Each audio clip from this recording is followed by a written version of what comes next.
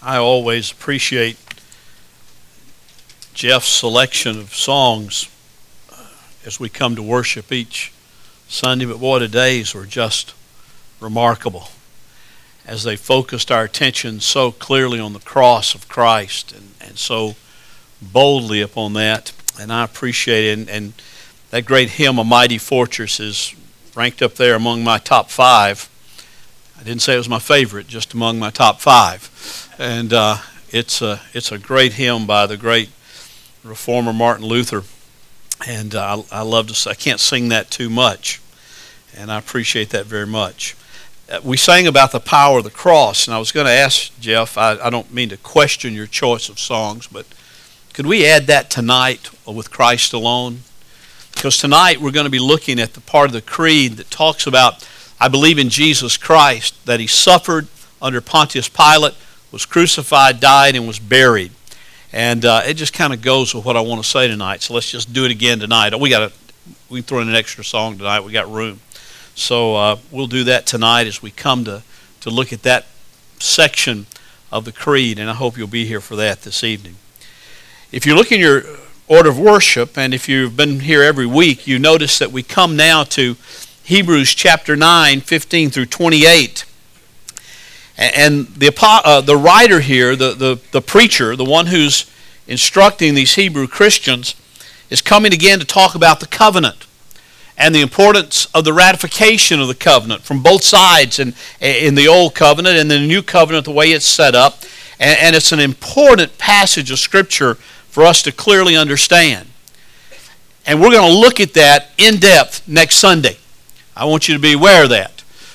Today I want to do something just a little different. I don't typically do this. This is very out of character. But someone asked me a question this past week that kind of started, eating away at my thinking in a positive way, in a good way. And that was, they said, Bill, why is the writer of Hebrews over and over and over again talking about the covenant? Why is he over and over again talking about the blood of Christ that is sacrificed that the new covenant might be established? Why is there this repetitive nature, if you will, by this writer to those particular issues and the sacrifice that Christ gave? And I started thinking about that. And I thought, there's a real good reason why he does that. And the reason is because the Hebrew readers that he was writing to were just like you and me. If we're not very careful, we will forget the glory of the sacrifice. We will forget the enormity of the covenant that God has made with his people through the blood of Jesus Christ on Calvary's cross. If we're not real careful, we will allow things to eclipse our vision of God. We will allow things to do just like a solar eclipse does, where the moon comes between the sun and the earth, and it looks like the sun goes out. It looks like the sun loses all its glory. It looks like the sun loses all of its power, but it doesn't lose any of that. We just fail to see it for a period of time while the moon is blocking our sight. In our everyday lives, we tend to let things eclipse the power and the glory and the magnitude of the covenant and the sacrifice and the blood of Christ. We let things in everyday life shut off our vision just a bit so that we don't see what we ought to see. We don't keep focused on what we ought to keep focused on. It's really, if you will, one of the greatest challenges to the Christian life, and it can only be categorized and can only be called what it is, and that is idolatry. We can be just as guilty of idolatry and of idols as those people whom Brother Scott read about in Isaiah, where it talks about they take a piece of wood and they take it to a craftsman and say, carve me a God that I can bow down to it, a God that has no power, a God that cannot hear, cannot speak, cannot walk, cannot do anything, but they bow down and expect that God to do something for them. We can be just as guilty as they about worshiping idols. Os Guinness and John Sale, in their little book, No God But God, made this observation. He said, idolatry is the most discussed problem in the Bible and one of the most powerful spiritual and intellectual concepts in the believer's arsenal. Yet for Christians today, it is one of the least meaningful notions and is surrounded with ironies. Perhaps this is why many evangelicals, that's us, are ignorant of the idols in their lives. Contemporary evangelicals are little better at recognizing and resisting idols than are modern secular people. There can be no believing communities without an unswerving eye to the detection and the destruction of idols. Now that's a strong statement. He's saying that we who are evangelicals, contemporary, modern evangelicals, have just about as much trouble recognizing idols as our secular friends have in recognizing them. They just don't even acknowledge them. They don't even understand what we're talking about.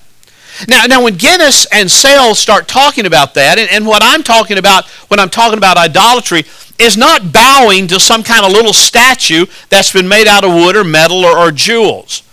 I'm not talking about having a multitude of gods that we sit around our house, and on Monday we worship this God, we bow down before this idol, and on Tuesday we bow down before this idol, or through some ceremony or festival or special time of the year we go to this idol. That's not what I'm talking about.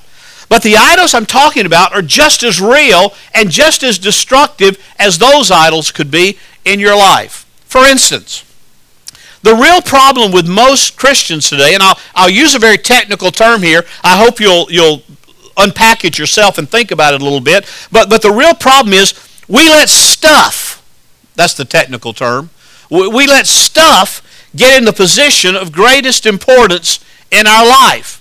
Now you can take that word stuff and you can come up with all sorts of imagined things of what I'm talking about here. But anything that you allow to rise to a place of ultimate importance, absolute importance, that blocks your vision of God, that blocks your view and your understanding of the glory and the power and the majesty and the sovereignty of God is an idol. John Calvin, the reformer back several hundred years ago, he was born 500 years ago, made this statement in his Institutes that I think rings very true. He said, the human heart is a factory of idols. Every one of us from his mother's womb is an expert in inventing idols. Now let that soak in for a minute. The human heart is a factory of idols. Our affections, our emotions manufacture idols all the time. And every one of us from his mother's womb is an expert. You know, most of us don't consider ourselves experts in a lot of things, but Calvin says all of us are experts in inventing and coming up with idols. I found interesting one of the things that Guinness and Sales said was that idolatry is the most discussed problem in the Bible. And I went back and thought about that a little bit and looked through some things, and I found out that they're absolutely right. If you look at the totality of the Scripture, for instance, when Paul sums up the fall of man, of humanity, into sin, he discusses it in terms of idolatry. He describes it in terms of idolatry. In Romans chapter 1, verses 23 and 24, really starting with verse 22, Paul says, professing to be wise, they became fools, and they exchanged the glory of the incorruptible God for an image in the form of corruptible man and of birds and four-footed animals and crawling creatures. Therefore God gave them over in the lust of their hearts to impurity, so that their bodies would be dishonored among them. When Paul talks about the fall into sin, he talks about it in terms of idolatry, taking the image of God, the unsurpassable glory of God, and reducing it somehow to something else.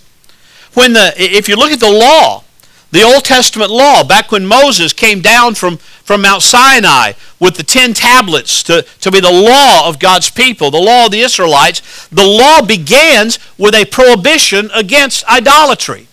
This is what it says. It says in Exodus 20, I am the Lord your God who brought you out of the land of Egypt, out of the house of slavery. You shall have no other gods before me. You shall not make for yourself an idol or any likeness of what is in heaven or above or on the earth beneath or in the water under the earth. You shall not worship them or serve them. For I, the Lord your God, am a jealous God, visiting the iniquity of the fathers on the children, on the third and the fourth generations of those who hate me, but showing loving kindness to thousands, to those who love me and keep my commandments. The law, the 10 big ones that God says, this is what characterizes my character. This is what demonstrates morality, if you will, true godly morality flowing out of the character of God. He doesn't start with don't steal or don't commit adultery or don't lie. He doesn't start with those, but he starts with talking about idolatry and him being the true and the living God, and our focus and our worship and our attention, not only on Sunday morning when we gather here corporately to worship, but every single day of the week, whether we're on the job or in school or in our homes or in our neighborhoods, wherever we are, our focus is to be on him, not on stuff, not on idols that would distract our attention away from him. The law starts that way.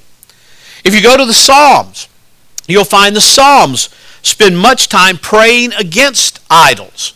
I don't have time to read all of them, but let me just give you an example. Psalm 135, verses 15 through 18. The psalmist says there, the idols of the nations are but silver and gold, the work of man's hands. They have mouths, but they do not speak. They have eyes, but they do not see. They have ears, but they do not hear. Nor is there any breath at all in their mouths. And listen to this. But those who make them will be like them. Yes, everyone who trusts in them will be like them. The point of the psalmist there in praying against those false gods, in this case literal idols that you see sitting on a shelf somewhere, but the point is that we become like what we worship. We become what we worship. I mean, that's a principle throughout all of Scripture. And if we have idols in our lives, and I'm not talking again about bowing down to statues at this point, but any stuff that take the place in our life, and we'll talk about some of the specific ones in a moment, if we have idols in our lives that eclipse our worship of God, that cut off our view and our vision and our understanding of the glory of God, then that's what we will become like. That's at least a major part of the reason the evangelical church in America today looks more like the world than it looks like Christ. That's at least part of the reason, and I think a major part of the reason why we go about and hear people say, well, I don't see any difference between people who go to church and people who are out in the world. And as a matter of fact, sometimes the people in the world are nicer to me than people who profess to be Christians are. The problem is the problem of idolatry. And we're becoming like that which we focus upon. We're becoming like that which we look upon and gaze upon and, yes, worship. The prophets, as was read earlier by Scott, the prophets preach against the idols. So you've got the writings of Paul, you've got the Psalms, you've got the law, and now you've got the prophets preaching against the idols continuously. Isaiah, later on from the passage that Scott read a while ago, said this. He said in chapter 44, who has fashioned a god or cast an idol to no profit? Behold, all his companions we put to shame, for the craftsmen themselves are mere men. Let them all assemble themselves. Let them stand up. Let them tremble. Let them together be put to shame. The man shapes iron into a cutting tool and does his work over the coals, fashioning it with hammers and working it with his strong arm. He also gets hungry and his strength fails. He drinks no water and becomes weary. Another shapes wood. He extends a measuring line. He outlines it with red chalk. He works it with planes and outlines it with a compass and makes it like the form of a man, like the beauty of man, so that it may sit in a house. Surely he cuts cedars for himself and takes a cypress or an oak and raises it for himself among the trees of the forest. He plants a fir, and the rain makes it grow. Then it becomes something for a man to burn. So he takes one of them and warms himself. He also makes a fire to bake bread. He also makes a god and worships it. He makes it a graven image and falls down before it. Half of it he burns in the fire. Over this he eats the meat, as he roasts a roast and is satisfied, he also warms himself and says, I am warm. I have seen the fire. But the rest of it he makes into a god, his graven image. He falls down before it and worships. He also prays to it and says, deliver me, for you are my God. Now I want you to just think on this a minute. I want you to just hear what Isaiah is saying there. He says with one thing he feeds himself, he prepares his food, and with the other half of it he forms himself a god. Does that not mean, at least to some extent, that what is happening here is something that is good and something that is necessary and something that is useful, can be taken and misused and misapplied and utilized as an idol? As a matter of fact, the New Testament is very clear on warning us against idolatry, against idols in our lives. We've already looked at Romans chapter 1, where Paul described the fall in terms of idols, in terms of idolatry. He goes on there and extends that warning that if you follow false things, if you let things take over your life, then you will become like them. And God will give people over to their own lust and to their own depravity if that's what they choose to do. In Galatians, he warned further about idols in our lives. He said, in Galatians 4, he said, however, at that time, when you did not know God, you were slaves to those which were by nature no gods.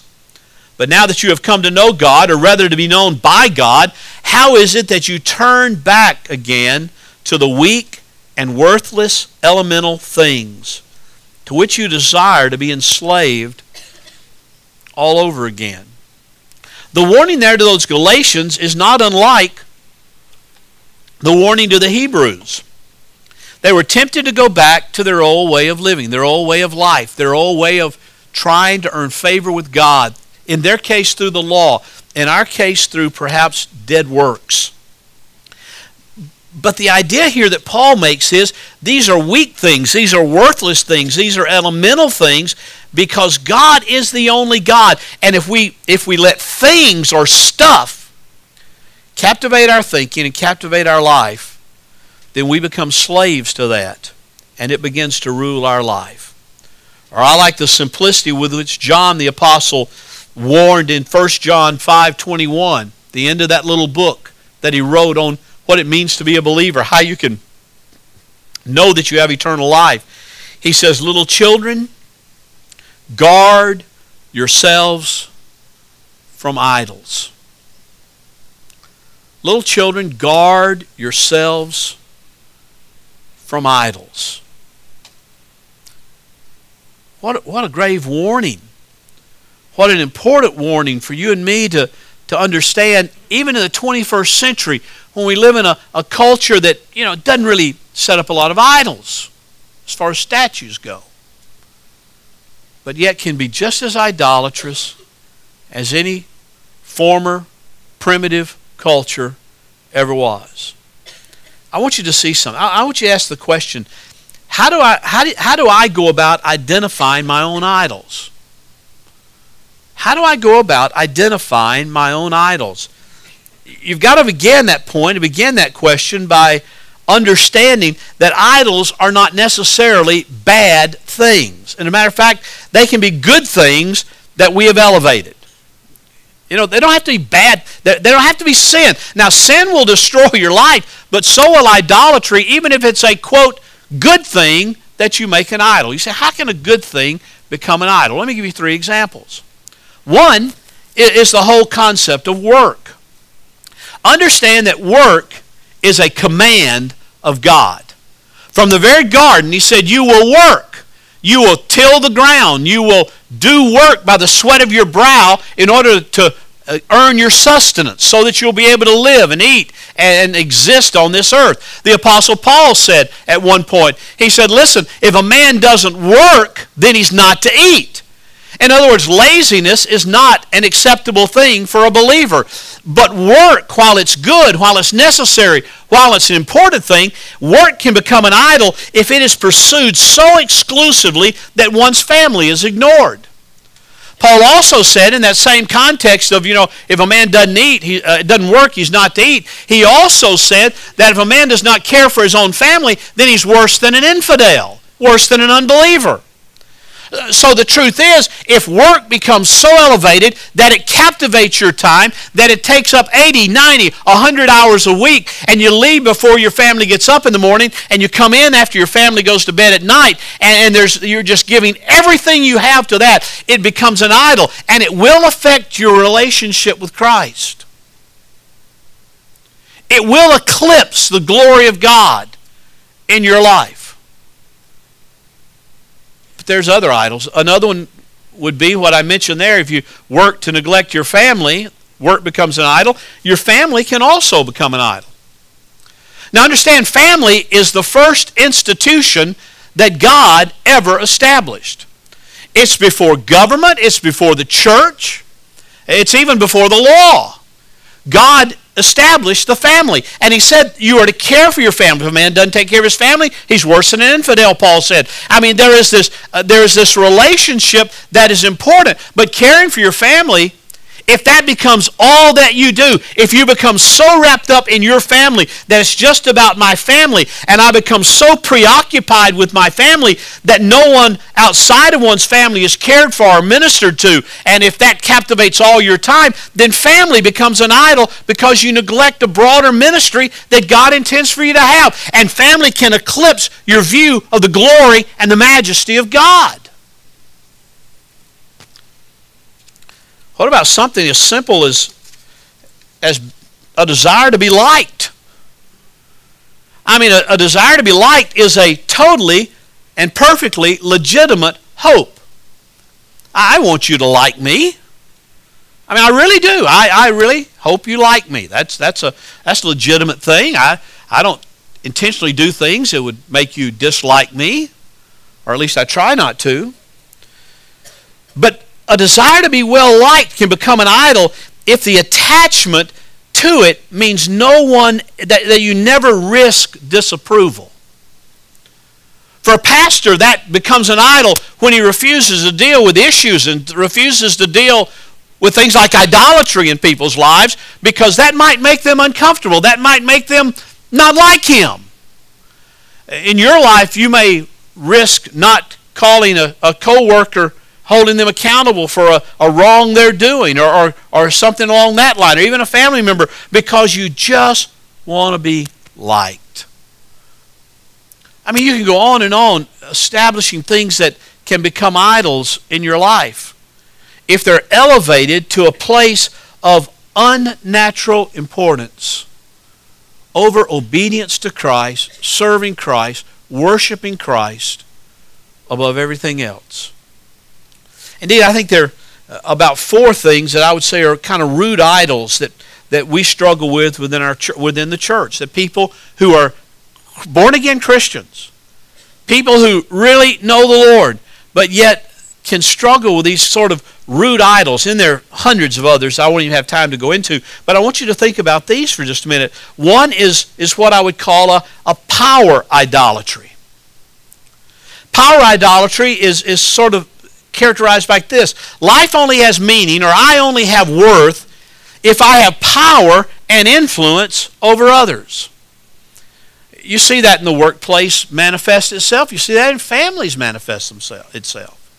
That I must be in control, I must be in power, and if I'm not in power, then I don't have any worth. I don't feel good about myself. My life doesn't have any meaning. If I have to be co-equal with somebody or even subordinated to somebody, then I am just not happy at all.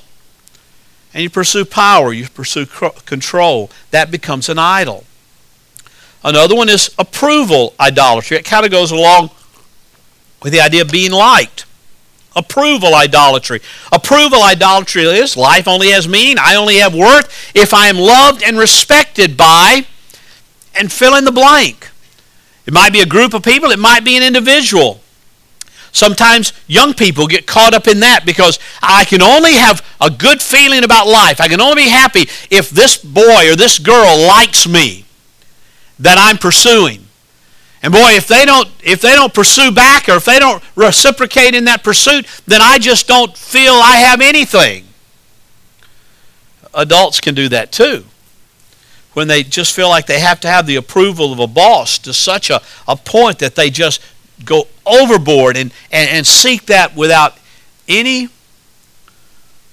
thought to what is right and what is wrong. There's approval idolatry. There's a comfort idolatry. And this is a big one in America. You know, my life only has meaning, I only have worth if I have this kind of a pleasure experience or a particular quality of life or level of life.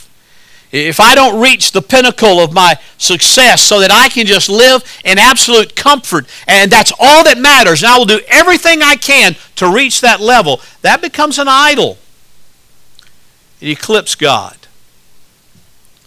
It hides His glory in your life. There's one other that I want to mention that kind of flows out of all this. It comes a root, and that is what I call an image idol. Image idolatry. Image idolatry says that life only has meaning or I only have worth if I have a particular kind of look or body image. You know, a physique. You can rest assured I don't have that idol. That's obvious. But I remember I remember living in Florida when I pastored there in Orlando and in the suburbs, and I remember some days having to go back home to pick up something or that I'd forgotten or go back and turn something off or something before worship service, and I'd be driving down the streets in Longwood, Florida, and Sweetwater and that area, and I would be in a car on my way to church or on my way back to the house to get something, and I would see literally hundreds of people running and jogging and cycling. And this was their life. I saw those same people on Monday and on Tuesday and every day. They were just so intent. I must have this physique. I must have this certain image. I must have this certain look. That was all that was important. What is physical will pass away. My favorite verse of Scripture, this is my favorite, when Paul said, bodily exercise profits little.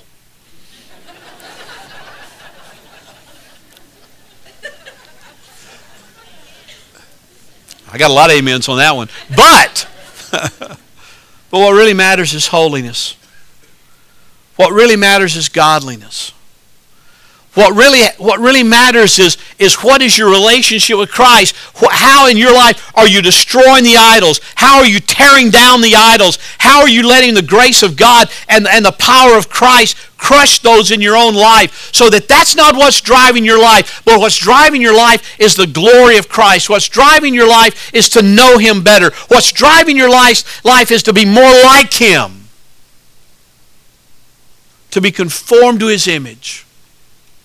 To let the image in your life not be that of something, or let the image that drives your life not be stuff, but the image that drives your life is the image of Christ.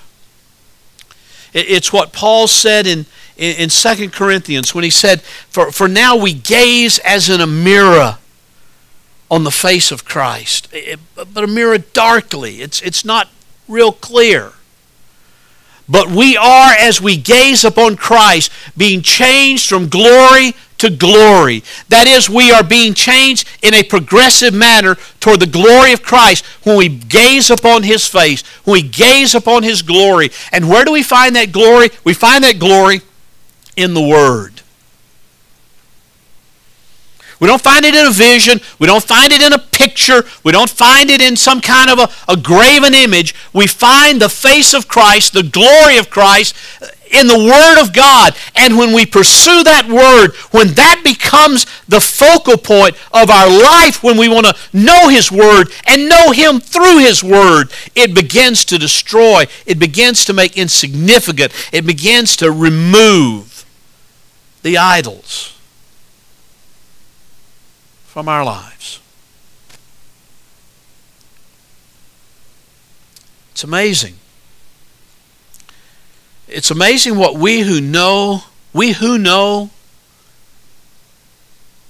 true and living God, we who know His Son, the Lord Jesus Christ, We who know the truth revealed in His Word, because Jesus Himself said, sanctify them, change them, make them like me in the truth, sanctify them in the truth. Your Word is truth.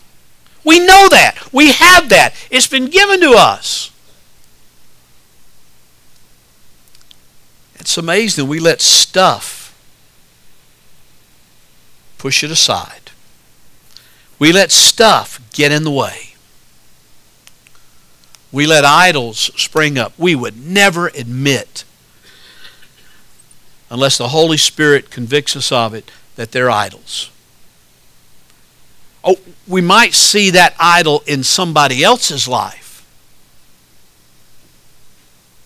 And we might readily acknowledge that's somebody else's idol. But I think the reason in Hebrews that the writer over and over and over again says, look at the covenant, look at the sacrifice, look at the blood of Christ, look at the heavenly tabernacle. Let's set, as he said to the Colossians, set your minds upon Christ and upon heavenly things. Let your mind think on the things that are godly and right and good. That's what matters in life. And that's the only way the idols will be destroyed. It's the only way. So the writer of Hebrews says, I want you to understand this. I want you to get it right. I want this to be a focus. I want you to think about the blood of Christ and the covenant of Christ when you're at work tomorrow. I want you to think about this when you're having to deal with somebody that's not really pleasurable to deal with. I want you to remember what has been given on your behalf, that you might not let your own ego become your idol. I want you to think about the glory of Christ. I want you to dwell on that.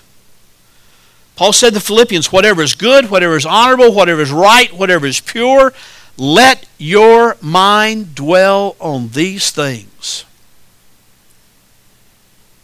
Dwell, meditate, concentrate. And what he's talking about there is the Word. Let your mind, let your affections, let your thoughts, let everything about you concentrate, meditate upon God's Word. And then he gives a promise to that. And if you do that, the peace of God will guard your hearts and your minds in Christ Jesus. You not only know peace with God, you'll not only know what it means to no longer be an enemy of God and have reconciliation and have salvation, but you'll also know the peace of God. It'll guard you every day as you walk with Him and walk in His Word. Little children, as John says, little children, guard yourselves against idols. Guard yourselves. Put up protections. And the protection is the Word of God. Let's pray.